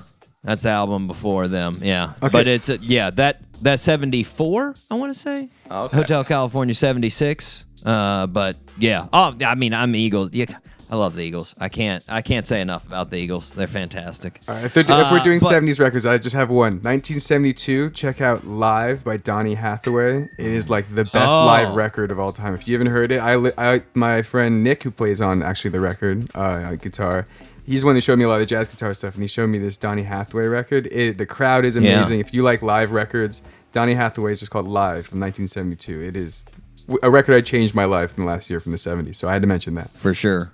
For sure. Mark Broussard, who was on the show a little bit ago, that was his favorite soul singer of all time, which I was really blown away because I was like, really? No, I was like, no, none of the, Sam Cooke, no Otis Redding. He's like, no, Donny Hathaway. Yeah, man. He could perform like nobody else live. You hear that record and you'll know. There you go. Well, talking about the 80s, it seems like you guys, I don't know if it was this song, the last song that you were talking about, but I've seen a couple times on Instagram, you were doing some hot workout scenes. There were some, I mean, what are you Pat talking had about? Pat had the camel tail out in full force and the leotard. He's working the hip abductors. Is this a video for the new song? Oh no, that was literally the guys like showed up early, and I was just working out. Working out. That's an everyday. That's an everyday thing for me. No, I love it. Yeah, no, and they showed up, and I just was like, oh, okay. And they need content, and so I was like, okay, well, I'll just do something true to life, for everybody. Dedicated to the fitness. Yeah, I love it, Pat. Yeah, that's good. No, that is definitely for. I mean, I don't know. I think you heard it here first. There's gonna be another video. There's gonna be another video. It's the first song called High Above the Sun that is the anchor tune, the caboose of the record. Nice. And it's just, you'll hear it. We're really excited about that one. But that one suddenly, like, if there was a more 70s leaning aesthetic woven throughout the rest of the record, or this one 80s. Definitely, there's no doubt about it. And we all heard it, in how it turned out. And, like, we just couldn't help but see in our heads, like 80s aerobics, like, Olivia Newton-John, let's get physical vibes. Yes. And, we shopped around for a couple of days. We found ourselves some one piece, like leotards, like I think we're using swimsuits. Onesies. Yeah. And love it. And we're no shame. Can you tell us if Richard Simmons is in this video? Because that would be my new favorite video of all time. It was very expensive. Yeah, we spent the entire budget on the whole album cycle. Yeah, we had him in it. Is he alive? Didn't he? That's the spirit of Richard. No, he's still alive. Okay, he is alive. He's still here. Yeah, he's still alive. Yes. Yes. There was a whole thing about locating him. Wasn't there a podcast about that? Like, where is Richard Simmons? He disappeared. It was far, far more popular than my podcast. Yes. Way more popular than this podcast. And it was quite offensive that I was like, that many people just want to talk about Richard Simmons and where he's at right now. And they don't need free advertising on this podcast, so we could just start speculating now, and maybe the ratings will. Yeah, we'll go. Well, he came out after a little bit after that podcast had been out, and he was like, "I'm fine, everybody," and they're like, "No, you're not fine. You are not. Yeah. We still need to look for you." But season 2. I was talking to a friend of mine in their early 20s, and they didn't know who Richard Simmons was, and that made me sad. I was like, "Oh no, Rich, you don't know that there was a guy that had an afro and super short candy striped shorts and a tank top that love to sweat it out to the oldies, you need to know this guy. So I feel like I just need to have a segment on my show, like every, just like a minute or two, just to be like, hey, here's why Richard Simmons is awesome. Like, I just feel like that might need to be a new segment that comes out. No, But, he's a crucial pop culture, just like referential figure for sure. Yeah. I think I'm searching my mind for it. I think even as a kid, like me and John both were born in 1990, right? When did Space Jam come out? I think there's a reference to Richard Simmons in Space Jam, like a Looney Tunes reference. There is. Yeah. Well, if this video goes really well, then it'll be a huge hit. And when you need to explain who Richard Simmons is, we'll be like, oh, it's like that video, like that thing they're doing in that. We're just go right carrying back the torch. to it. Yeah, exactly. Yes. Next, well, I think if it does become a big hit, you guys, which it will become a big hit, not if it does. When it becomes a big hit, you guys need to do your next tour in all that gear just the whole time. We still have it. Just nice. We bought leggings, like really tight, leggings, and that was like we were like, oh, this is kind of nice. It's very comfortable. Mine are definitely like to the kind that are supposed to keep you warm, and we were like shooting out in the sun. Ooh. It was sweaty. Yes.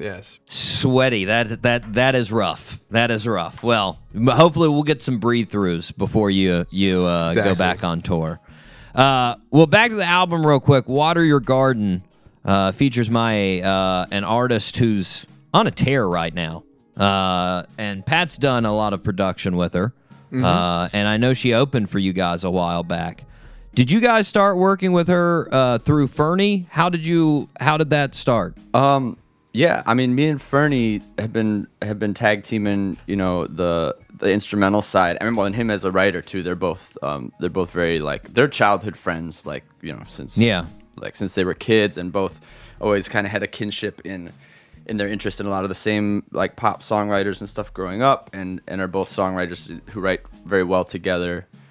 And then I got into the mix. So I guess you would say it was through Fernie, or it was through this kind of collision of worlds when John started dating his partner back in, this would have been 2013, I think. In 2013. 2013, yeah. And we met a group of awesome people from Doral, which normally we might not have crossed paths. And we started work, they were always kind of working together, Fernie and Maya, and then I got involved more heavily on the production and stuff. And over the past few years we've completed a handful of songs together, and it's been amazing to see how many people connected with it, how far it's moved along. And it just seemed like it was kind of always a dream to figure out a duet vibe. I think of that song more as a duet, less of a feature, just the way it's one verse and the other, and then the two in harmony at the end, and it just really worked. John wrote that song for as what do you want to talk about? We came back from the Modern Animal tour, and I wrote it for my partner Nikki, trying to put into song all the things you kind of want to say when you're on the phone and it's snowing outside and your partner's at home and they need something from you in a meaningful way, whether it's emotional support or encouragement, or they just miss having sex with you, it could be kind of anything. And it's just that sensation, that feeling. I was already home when I wrote it, but it's kind of going back to what it's like to be on the road and be like, when I get back, I'm going to do everything you need. And nice. It kind of expanded there to be kind of what the whole album was about, is a lot of more of taking care of yourself and the people around you. Watering your garden implies, definitely there's a million people that you're connected to in some way. And the ones closest to you, if you can kind of, tilt your watering can and spread some of the good energy you have into them, it can actually, help a lot. I don't know. We're all kind of went through a lot in the last couple of years, and we're trying to figure ourselves out right now. Yeah. And so that song became the title track, based on that kind of relevance to, the circumstances under which we were making the record, kind of trying to tend to our own individual separate living situations and everything, tend to our personal lives, and obviously coincided with the pandemic. And then with my, I don't know, John wrote that song, and it was short though, so it kind of cycles through. Right? It doesn't have an obvious hook. The hook is kind of just that repeating, tumbling melody, and so we left that second verse blank, and then Fernie and like sent it to them, and Fernie and Mae, worked on it and came in and just had this this amazing melody that opened. Like we couldn't think of another melody to throw in it. We were so call it demoitis, right? It's like once you get something down, it's like that's all I could hear was that melody that was there, and they breathed some new life into it and became that. And we decided we wanted to make a video. That song was kind of an opportunity to do something a little different, a little more I don't know, going for like a new classic sort of vibe.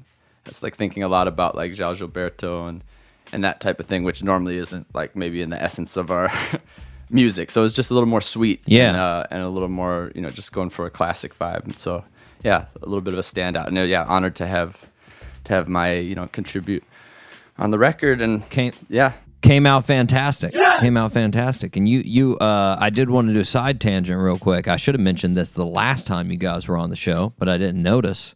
Her single that you produced, Pat, over 30 million plays on Spotify, and Barack Obama's playlist. That's right. Barack Obama. Summer 2020 playlist. We got Barry O, step into that song. Yeah, I think about that. That's wild. I mean, that's almost as good as like Chuck Bronson jamming on one of your tunes right there. That's right up there. I mean, how's that feel? That's got to feel wild to know that Barack Obama jamming on your tune. Yeah, it's really the whole thing of one, I don't know how he found it, I don't know if it was just via cruising Spotify. Yeah, man. if it was like via Malia or something, like if his daughters or whatever, or if it just a lot came of up on interns shuffle. too that might be like, hey, here, check out this song. Yeah, this I don't know. I would give anything to know. I would love Get to the think story. that he's just like on a beach somewhere and it came on in his shuffle and he's just like, oh, eat two man, jam, whatever. But yeah, but who knows? And then just like to see it side by side, like that's always a great thing, is just see anything you've been a part of like listed side by side with things that to you are just like incredible pieces of art or whatever, and for anybody to consider them worthy to be like lumped together and like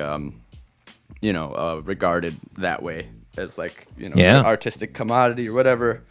That was very cool. That was just one morning during the pandemic. Was like, wait, what? Like just notifications on that'll Instagram. lift your morning up there, for man. Sure, for sure. I did hear that you created a synth sound in one of her songs, and that's on the new album. You like that so much that you were like, what? We were just talking about this last night at rehearsal, actually. Is that the Ghost in the Men sound? Yeah, it's in Ghost on the Men. So like the single of ours off the record that actually seems to have like snuck in that most people are listening to now is a song called Ghost on the Mend.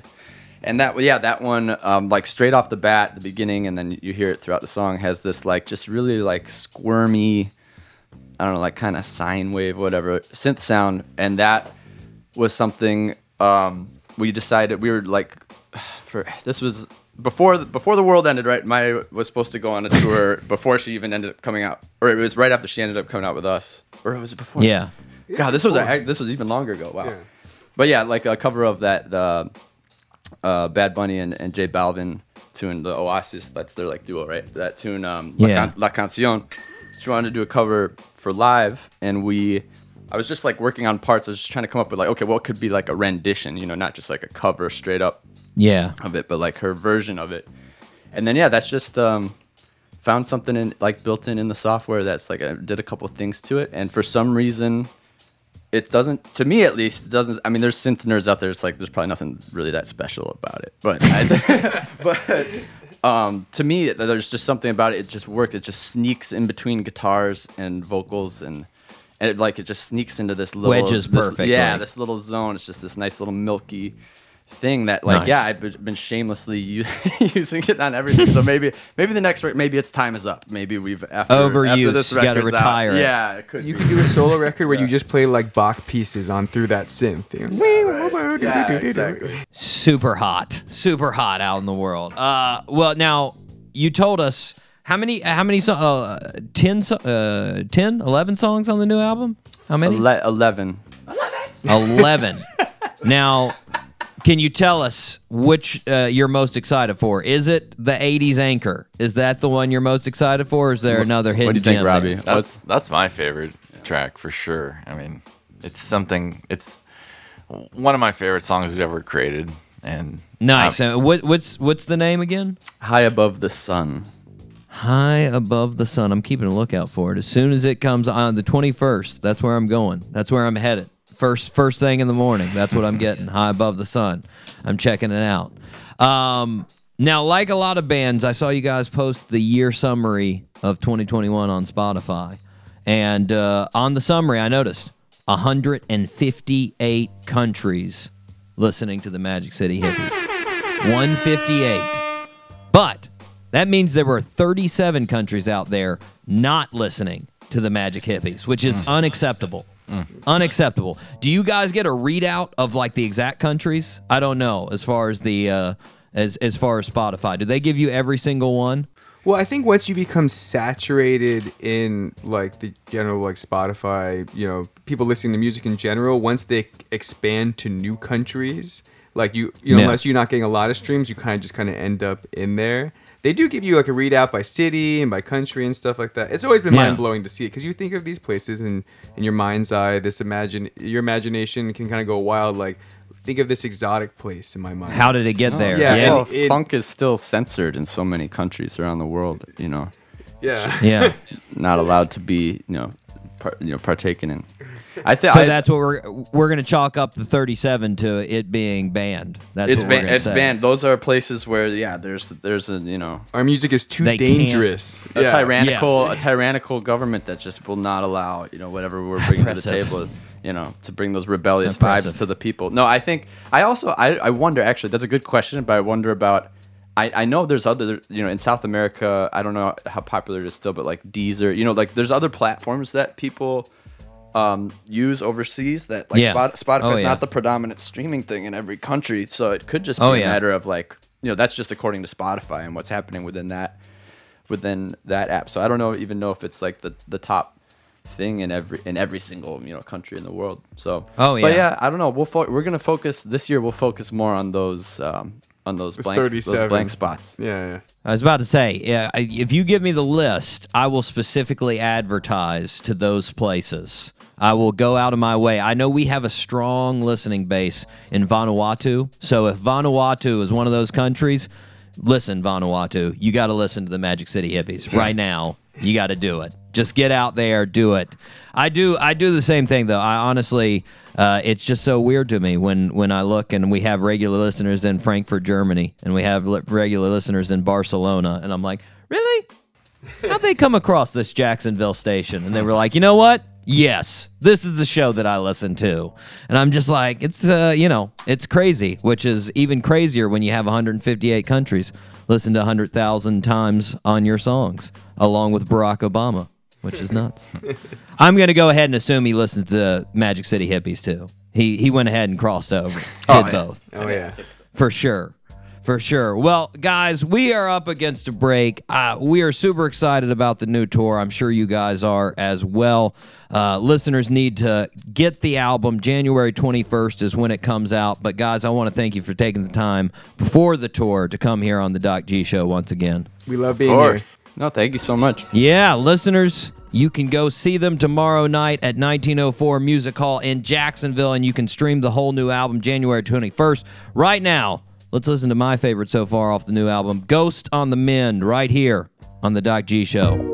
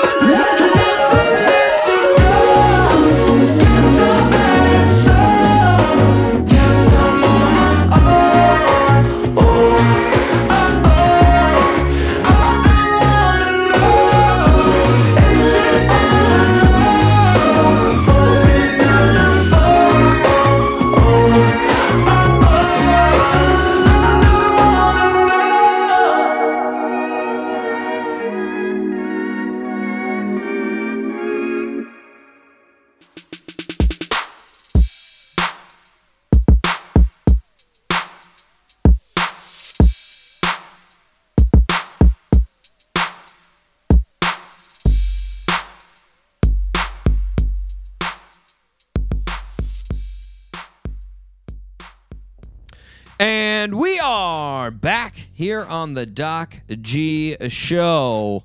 Magic City Hippies. Once again on the show, Robbie, John, and Pat. Love it. So true. Love it, man. God, those guys are so fun. Man. They're great. I miss the hippie castle. I wish it was still there. I know I didn't. I mean, you weren't on the show yet, Mike, when we talked about the hippie castle, but it just seemed like such a magical place. That's a fact. The shag carpet, the wood paneling, the hippie vibes. Yeah. I mean, when I first heard about that, I was like, that's where the Doc G Show headquarters are going to be. Right there. We're moving down to Miami. We're moving into the hippie castle, and I'm going to live my life there.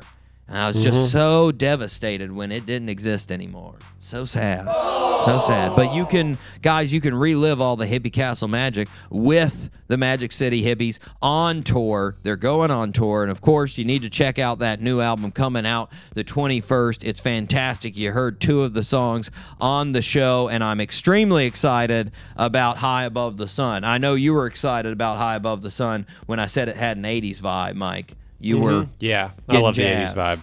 Yeah. You know, I like both.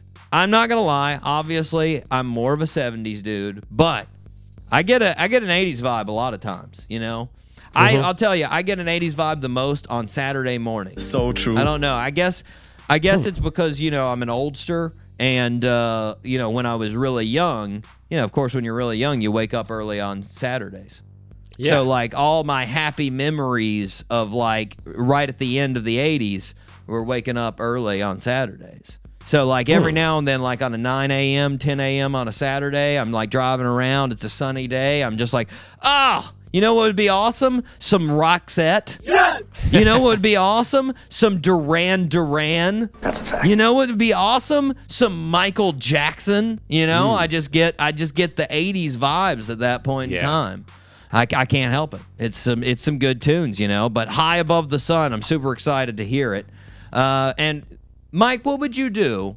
I know Obama doesn't have a comedian playlist. Nope. But what would you do if like one of your bits from your stand-up routine was on Obama's playlist? How? Like what? Yeah, that would be wild. I'd be It's very insane. happy. Just like right now, if somebody called me up, if Sydney, our program director, called me up and was like, "Hey, Obama just called the station and he listens to your show," What? I'd be like, "What? Oh crap! We're gonna have to prepare a little bit more." Yeah. Oh jeez. Oh man. I hope I'm not letting out any secrets here. Like Yeah. I mean, that's a lot of pressure when you know. Yeah. that. But it's also really cool. I mean, Yeah, that's very validating. Yeah. I onto like I talked with him. I wonder if they moved over to the Magic City Hippies. If he listened to a little Maya and he's like, well, you know what? I like this producer Pat. Let's see what he does with his band. Yeah. Let's listen to that. It's just wild. It's wild to think of, man. Who knows? Who knows who's listening right now? Maybe Kamala Harris is listening right now. Who knows? Shout out to Kamala Harris. Shout out. Anyways, Mike, we first off, thanks again, Magic City Hippies. Thank you guys for coming on the show. Good luck on the tour. Do not get COVID this time around. Stay safe, guys. Enjoy the country. Mike, we're gonna do our last 2 birthday suits. All right. Do you want to do the long shot or the less of a long shot first? Well, I think we should. I think we should work our way Long into shot? it. So yeah. Oh, less of a long shot. Less of a long shot. Yeah. So second easiest or second more difficult. Yeah. Born as Robert Cummings. His birth name was Robert Cummings on January 12th, 1965 in Haverhill, Massachusetts. His parents worked in a carnival, and our birthday suit wearer had a fascination with horror films and always wanted to be like Alice Cooper. He graduated high school in 1983 and moved to New York City, where he became a production assistant for Pee-wee's Playhouse. In 1985, he formed a band called White Zombie, their debut album being Soul Crusher. Their third album, La Sexorcisto, Devil Music Volume 1, broke through with two big hits, Thunder Kiss 65 and Black Sunshine. In 1995, White Zombie released Astro Creep 2000, which went on to become their most popular album and their last album before they broke up. Our Birthday Suit Wearer came out with a solo album in 1998 called Hellbilly Deluxe. In 1999, Our Birthday Suit Wearer made his directing debut with the film The Crow 2037. His second album, Sinister Urge, came out in 2001. He released his movie House of a Thousand Corpses in 2003. In 2005, he released his movie The Devil's Rejects. He went on to release 4 more albums and direct and write a new version of the movie Halloween and Halloween 2. Name that birthday suit wearer. I mean, obviously, kind of guessing here, but is it Rob Zombie? Rob Zombie is correct. Yes. Yeah. Love it. I mean, you know, I essentially gave you his name, considering he was in White Zombie and his birth name was Robert Cummings, but, you know. Rob Zombie, yeah, that guy turning 57, man. Rob's 57, yeah, younger than I thought, actually. I loved Hellbilly Deluxe, his '98 album. So That's true. A jam right there. There are some good Dragula, the song Dragula. Oh, yeah, Twisted Metal soundtrack. Yeah, that's how I know that. Classic PlayStation right there. Yeah, right there. Oh man, any listeners that haven't got on that ride, Twisted Metal, let me tell you, you go Great around and game. blow up other cars. It's good times. It's just it's a fun game. That was one of the first. I think that was one of the first games I had on the original PlayStation. It was good stuff. Good stuff, man. Great. Regardless, Rob's done a lot. Done a lot in his career, man. White Zombie, Rob Zombie, did a whole bunch of movies. Yeah, you know, my brother really likes Devil Rejects a lot. Yeah, it's good. You know, he's into crazy. Rob's into crazy. You know, gory horror stuff. That's what he's all about. So they get a little nuts. I mean, A House of a Thousand Corpses. It's a little nuts. That's a fact. You know, a little bit more my speed on Devil's Rejects, but still, it's a little nuts. Regardless. He is turning 57. Happy birthday to Rob. Have a good one, Rob. Okay, Mike. Next one. You may get. I mean, it's a long shot, but there is a very big clue that I think, you know, if you're familiar at all with Canada, in some things of Canada, you'll know this one. We'll see. Okay. Born on January 12, 1930. In Cochrane, Ontario. Our birthday suit wearer loved sports growing up, and since he was in Canada, one of the main sports he loved was hockey. When he was 18, he moved to Toronto to play junior hockey and to go to St. Michael's College. 2 years later, he decided to turn pro in hockey. He played in his first NHL game, March 26, 1950. He won 4 Stanley Cups for the Toronto Maple Leafs. He later in his career played for the New York Rangers, the Pittsburgh Penguins, and the Buffalo Sabres. Throughout his career, he ended up being a 7-time All-Star. He is often regarded as one of the strongest players of his generation. In 1964, he opened a donut shop with his name in Hamilton, Ontario. In only 4 years, the restaurant had become a multi-million-dollar franchise system. There are now over 4,800 stores over Canada with his name. Sadly, in 1974, he wrecked going home from a hockey game and died. However, his legacy lives on with his restaurants and as being one of the greatest NHL players in history. Name that birthday suit wearer. I had no idea.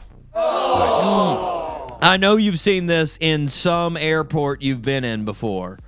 Tim Hortons. Tim Hortons. Yeah. I didn't know that was a donut spot. Yeah, Tim Hortons. Coffee and donuts, man. It's basically Canada's Dunkin'. I mean, okay. Yeah, yeah. I mean, 4,800 in Canada. 4,800 stores. That's a lot. That's a lot. And that is a lot. Full disclosure, guys, I don't watch hockey. Nope. You could ask me to name 6 top hockey players right now, and I could maybe give you one. Wayne Gretzky. And he hasn't played for 22 years or something like that. Never. Yeah, never say. But I had no idea that Tim Horton was a hockey player. I only knew Tim Hortons as the restaurant. Mm-hmm. And I was like, oh, that's where he came from. He was a hockey player. All right.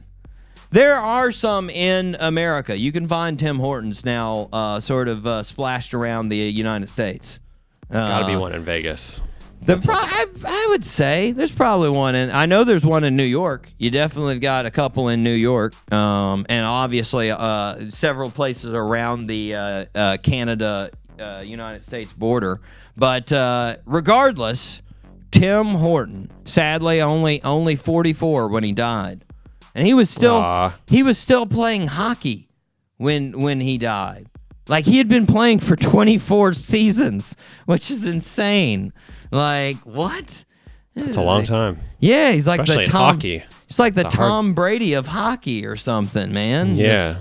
I'm only 44. It's fine. I want to play until I'm 68. It's cool. No big deal.